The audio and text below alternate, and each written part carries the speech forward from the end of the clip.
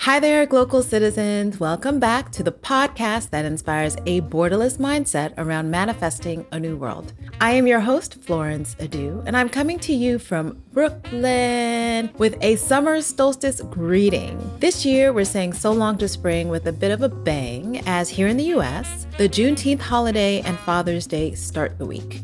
In observation or tribute to these events, for this week's episode, I've curated a globally speaking conversation as an expression of thoughts, sentiments, and realities around citizenship, education, fatherhood, activism, history, and culture.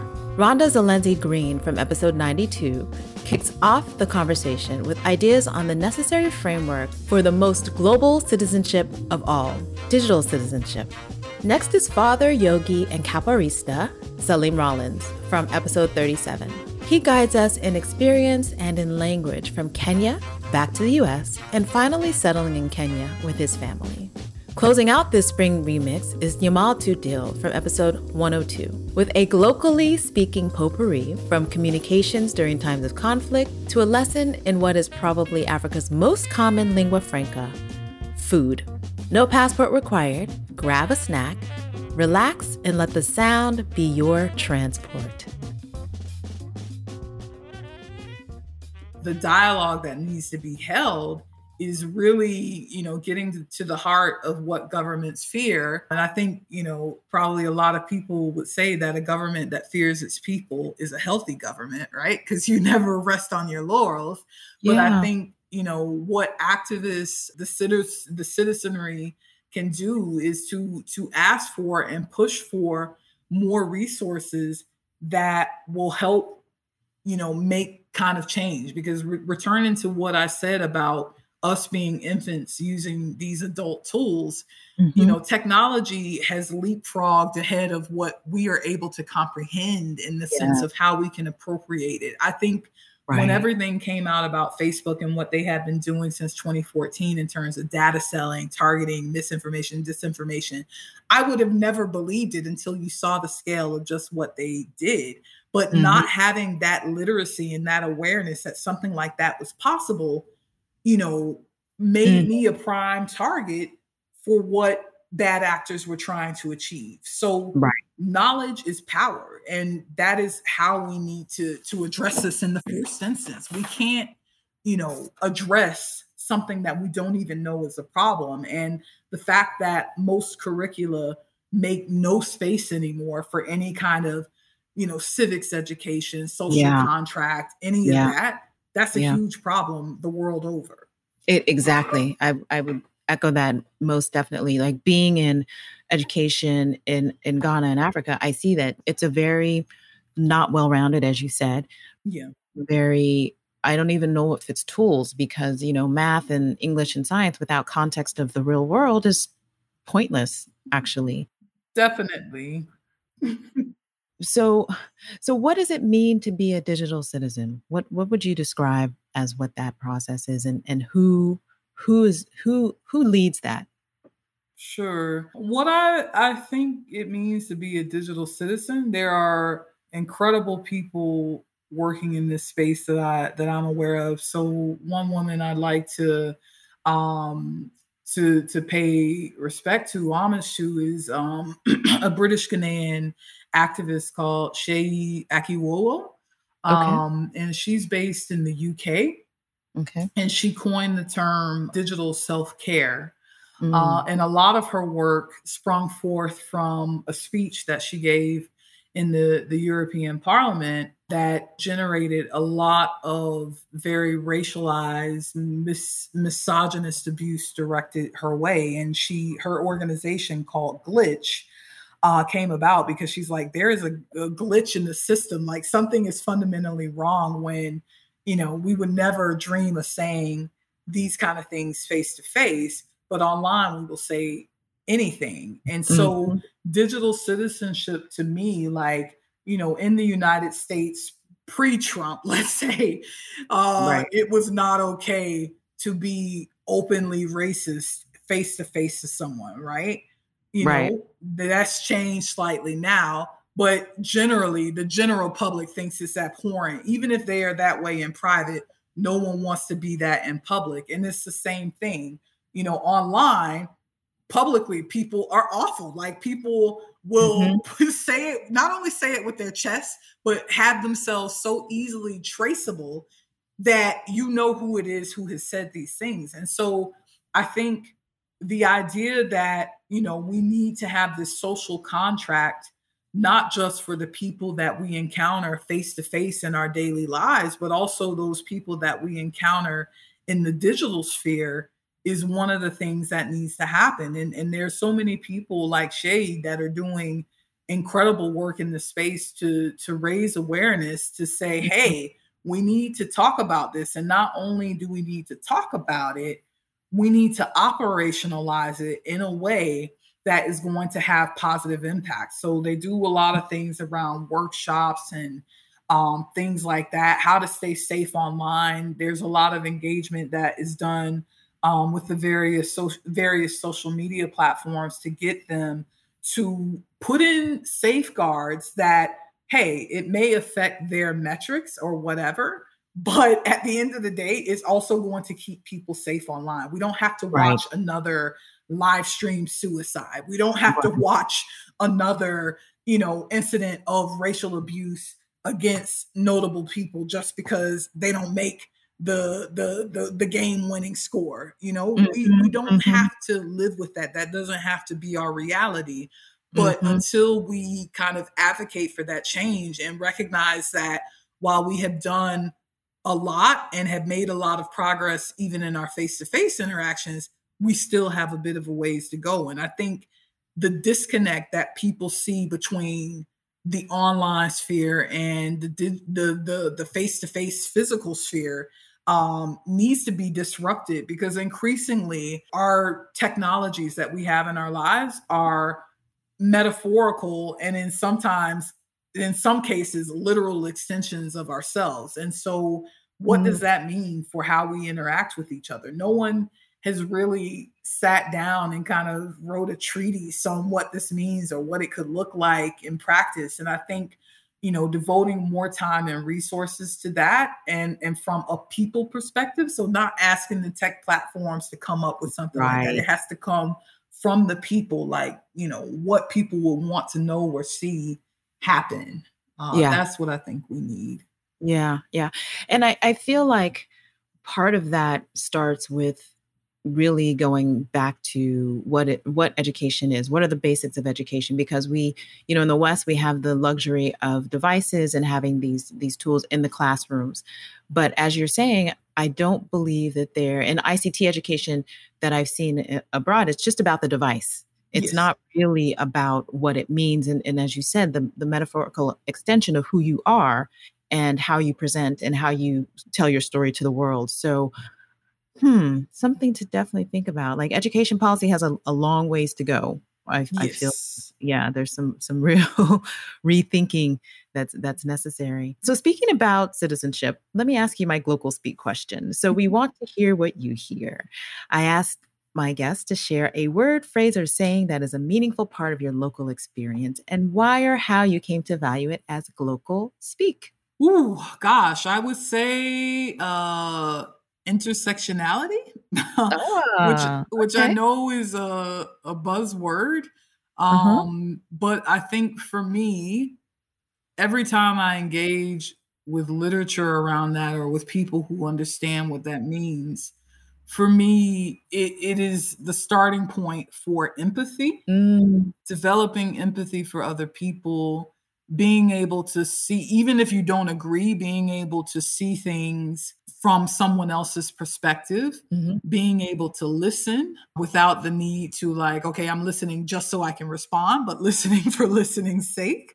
Right. I think that, that is the word for me that has so much meaning.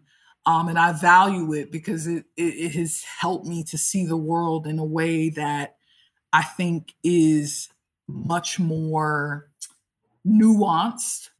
And spent a bit of time in Nairobi in 2008. We thought we were going to stay at that time. We conceived our first child, our daughter Aza. And we decided not to stay for multiple reasons. Fatima she didn't have US citizenship. And then there were some things about having our children born outside of the US in terms of immigration and how that worked. And you see how all of this stuff gets twisted in terms of politics, like who has a right to do certain things politically, or how Trump at one point was really challenging Obama. It wasn't important because technically you're not supposed to run for certain positions in higher office if you're born outside of the US and it's not on like a military base. So there were certain things that informed our decision to move back to the US. So we moved to Oakland at that point. Yeah, and we spent 5 years there. It was great. And then there came a point where actually Fatima said, okay, I'm ready to go home. And it was kind of like that. It was kind of abrupt. I was like, wait, okay. I've got something to do now in Oakland. I have a capoeira group and an amazing job. And so I had to like work through the little mind talk that was like, it's not time yet. And realize, no, it actually is a great time to transition back to the continent. And there's so much family support for our kids and for us in Kenya. I mean, to me, some of the big advantages as a father, I would say, is actually being in an African country, in an African country where my kids' teachers are Black, where they don't need to experience life going through this racialized lens and experience that really, creates all of these, kind of what I think these fabricated differences, between people. They exist here, certainly, but there's a lot of reinforcement of who they are as people and as Black youth. It's not like an exception to the rule that you have a Black president. That's how it's going to be, or that your teacher or whomever. So I felt like on a psychological level, they're not that my kids would have so many advantages growing up here in terms of seeing themselves as the rule, seeing themselves as the standard, as instead of kind of having to do all the work that a lot of us have had to do to kind of unlearn, some of the conditioning, a lot of the hundreds of years of conditioning as people of color and as Black people in the US. So to me, giving them the opportunity to kind of have just a different worldview, and to really kind of be seated in a place where they saw themselves reflected like everywhere was a huge advantage. And that's true for me too. Just my experience, not having to constantly fight this thing or have this weight that's there in the US around being in such a racialized, and we see how tensions have been erupting recently, and they always have been. So I think that had a lot to do with it. Mm-hmm. Mm-hmm. Okay. So do you actually recognize that difference in your children? Like that do they see themselves as African children? Do they see themselves as American children there? Just how has that transition been for your children? Definitely both, which is actually to me the ideal scenario. Is not to negate that they're also American as well. Yes. Right? So they have 2 passports, which again is a huge advantage. It's very easy, it's surprisingly easy for them to get a Kenyan passport here, actually. So that process was, in spite of the other numerous challenges I've personally had with immigration in Kenya, that piece was very easy, fortunately. Mm-hmm. That's great, because that, to me, again, sets them up. I mean, I love that they have the opportunity, if they want to do business, if they want to work, if they want to own property, if they want to live in Kenya, that's just given. That's a given. Mm-hmm. They don't need to do anything. Likewise in the US, and I think they'll probably do both in their life. So I think they identify as American and Kenyan. We go back to the US in non-COVID time. In the last few years, we've gone back every summer. So July, August, we're typically in the US to see my parents, their grandparents, and I have work that I do in the summertime. So I made a point to keep that connection as well, not just with the US, but with the family on a regular basis. My mom came here in February, spent a month, which was amazing. So when they go back, they really kind of, we keep them engaged in really amazing programs in the summer. Destiny Art Center in Oakland, where I used to work, they do dance theater and martial arts with an integrated violence prevention program. This is a youth arts organization. So they do that in the summers typically. They love it. And they still get kind of the culture, the music, the way people speak, the conversations that are happening, they're different, especially in the Bay, a lot of different. So to me, it's great that they kind of get exposed to some of that, but they're not inundated with the information all the time. I think sometimes my opinion is that youth in the US, depending where you live and what community you're in, sometimes there's so much information, and sometimes we expect them to really to have to articulate, if it's gender pronouns, if it's this, that, and the other, and having to really suss out things that, in my opinion, it's does a 9-year-old really need to have that much information, or really try and sort out certain things around if it's sexual identity, or just the media that comes in is so heavy and so persistent and is so clever at kind of catching youth's attention and shifting how they think. So this kind of, want culture in the US to me is a product of capitalism in a lot of ways, the kind of capitalism that's practiced in the US. And so that, I noticed that when I go back, and because I teach kids a lot. And so I noticed that, and I feel like here in Nairobi, it's just much more, there's a bit more space for them to kind of grow into being adults, to not being inundated with targeted marketing. I mean, it's there, it's here, but it's much less than in the US. Right. No, I definitely recognize that. Yeah, it's a very, very different experience. So last question about your children. Do they speak any local language? Not really well. I think we fell short in that area. I think that probably once you get into parenting, it's just it's kind of go. And I think that, their mom speaks, I speak Swahili? Portuguese. Their mom does speak Swahili and Somali. She's Kenyan Somali, some Italian and English. I mean, this is pretty typical in Kenya. I'd say most Kenyans are trilingual. They'll speak their own ethnic languages. There are 42 ethnic groups in Kenya. They'll speak Swahili, which is kind of, spoken by all the ethnic groups, and English. Most Kenyans, have, are trilingual to some extent. Depending on the education, it might be less English, or less of their ethnic language. But a lot are. That's pretty common. So in school, they have Kiswahili and they have French. They go to a Waldorf school in Nairobi. Oh, okay. Interesting. And so they have kind of phrases, and they can communicate some things, but they are not flowing in Kiswahili. That's something we need to work on. Yet. Yeah, they're not flowing yet. Great. Yes, correct. Right. So this is great segue into my Glocal Speak question.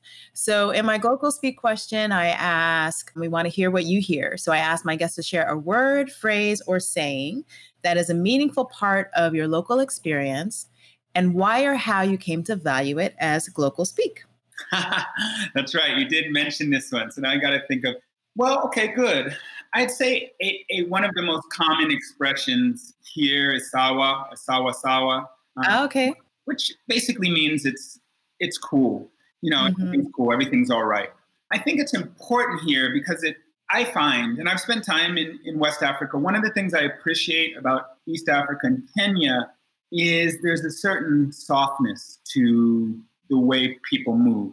The analogy I make is that I feel like West Africa is has a more masculine energy, and I think East Africa has a more feminine, or West Africa is more fire. When you think of the music, for example, the percussion, just it's driving all the time. The climate's even, and the people, it's a bit faster. People are East Africa is very pole, like slow. So the interesting. Okay. The sawa kind of mentality or feeling is no, it's and you find this in, granted, most African countries, but it's kind of even more so when you come to Kenya. You'll feel like people are really slow, mentally slow, but they're moving slow through the world, which by reference is probably true. And, it's sort of one of the things, and again, I know you've been through this, part of the kind of mental and emotional adjustment and transition of starting to get in the flow of the culture here is learning how to slow down, Yes. Just learning how to, and I know, again, Ghana definitely as well, anywhere on the continent for the most part, which is great, because I feel like we really get into this, this hurried kind of mindset, which brings on so much stress and is it's kind of, we're oriented around productivity in the West and in the US so much. Getting things done, or completing or on to the next thing, not just kind of being, I think that people are comfortable. They're more comfortable just being here. You're not expected to always be doing, going. So Pole is another one that I like. Slow, take your time. There's no rush. Okay, so Sawa, Sawa and Pole. Pole. Okay, And just like in Ghana, like, when you say something twice, oftentimes it's yes, emphasis, yeah, right? Exactly. Okay, very good. So we have some local speak from Kenya. A lot of issues are happening in East Africa, but they're never known to the West. Exactly. Right? And our loudest cousins of all are the Nigerians. I be calling them in lovingly. I don't call people out in restorative justice. We call people in, right? Okay. Yes, we call you in lovingly. Okay. We don't call you out, because when you're calling somebody out, it's not, negative. Yeah, it's exactly. negative. I'm calling you in lovingly, right?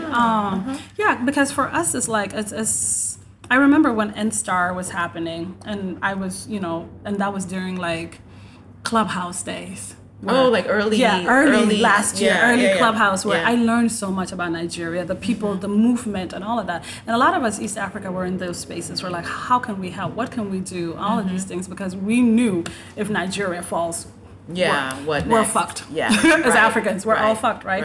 But when issues are happening to us in the East, it's like often, West Africans have a lot more voice on social media, a lot more voice on in the internet. Nothing. Right. Nothing. Right. So we're like, how do we balance each other's stories? Sure. And we're not, it's like this borderless thing that we're talking about. It's like, okay, my family's hurting on the other side. Yeah. What can I do to pick them up and say, hey, like right now, Sudan doesn't have internet. No news is coming out of Sudan. And I think that's why.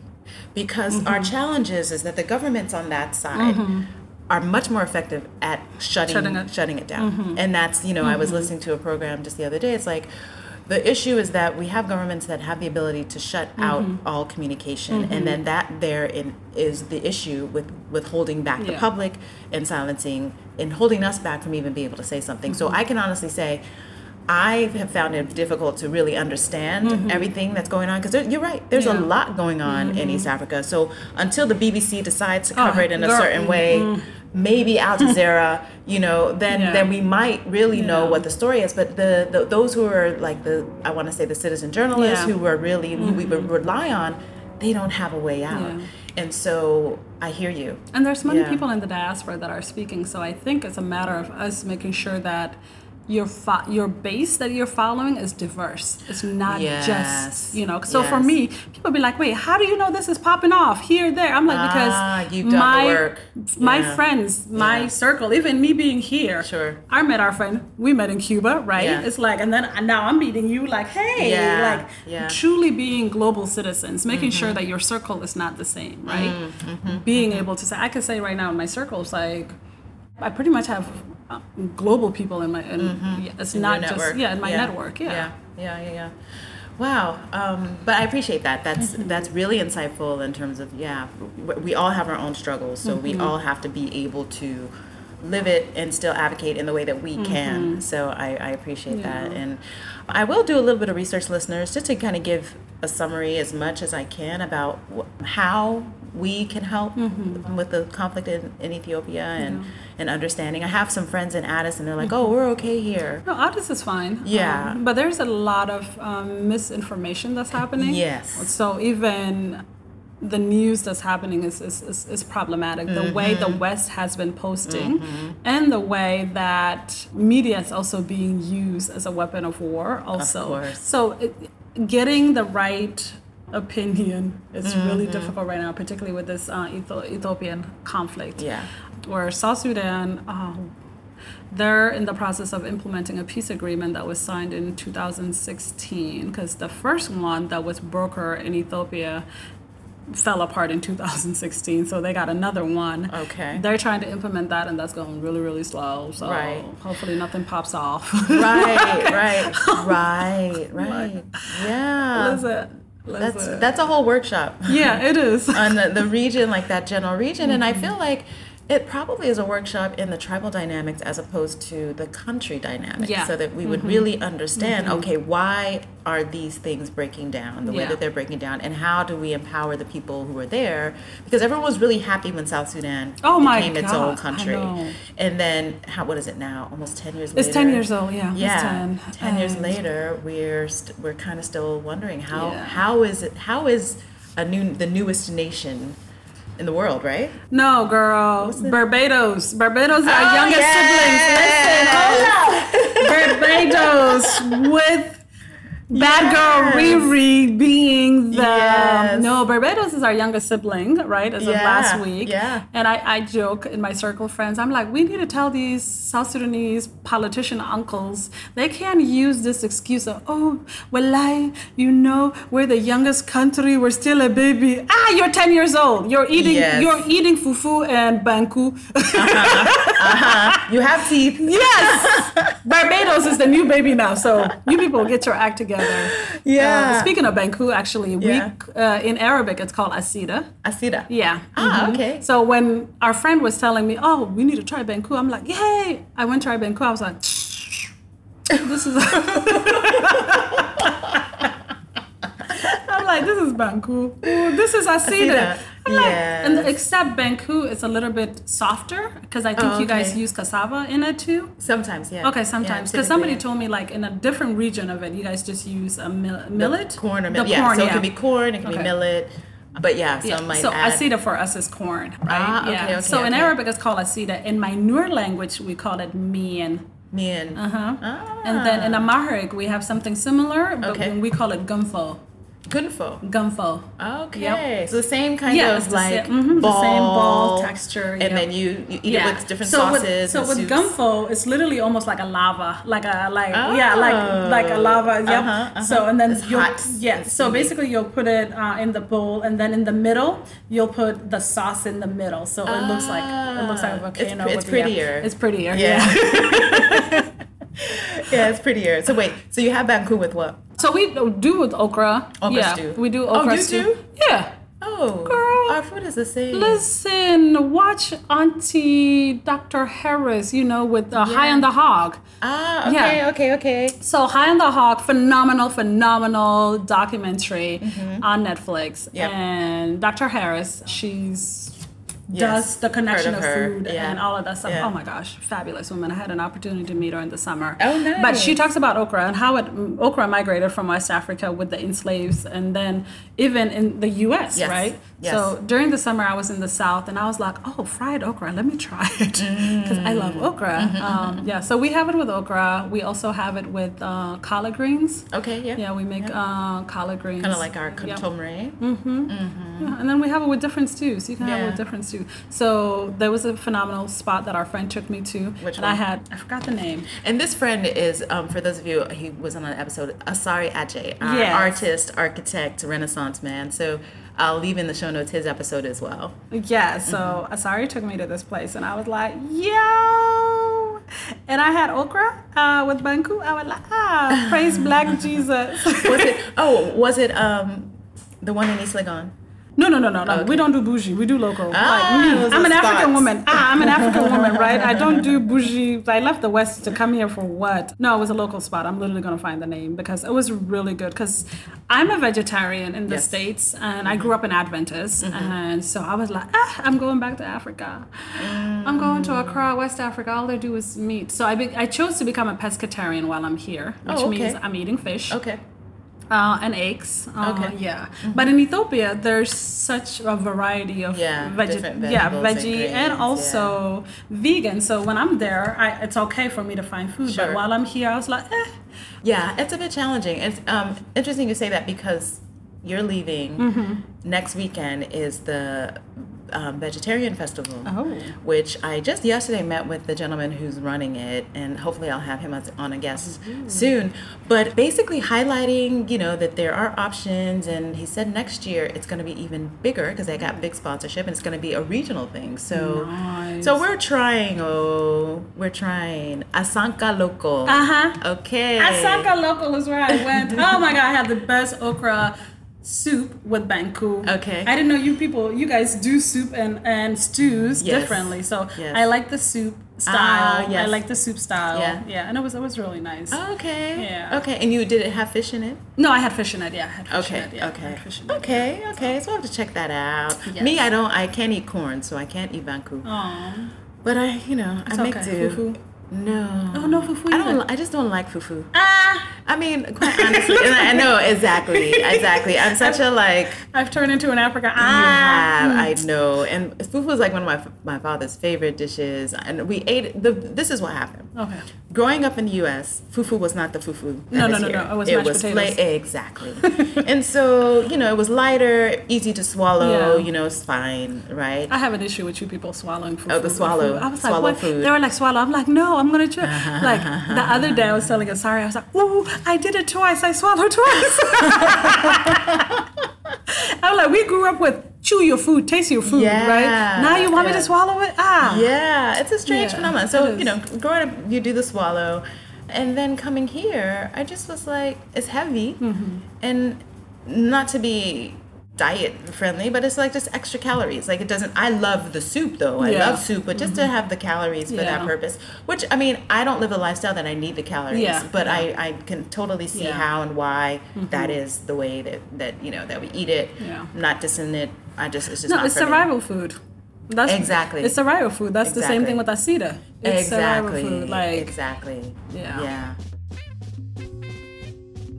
Thanks for joining us for this episode of Glocal Citizens. As always, you can catch us with new episodes every Tuesday at www.glocalcitizenspod.com or wherever you get your podcasts. Do us a favor, like, rate, share, give us a review. It helps others find great content. And until next time, happy summer and bye for now.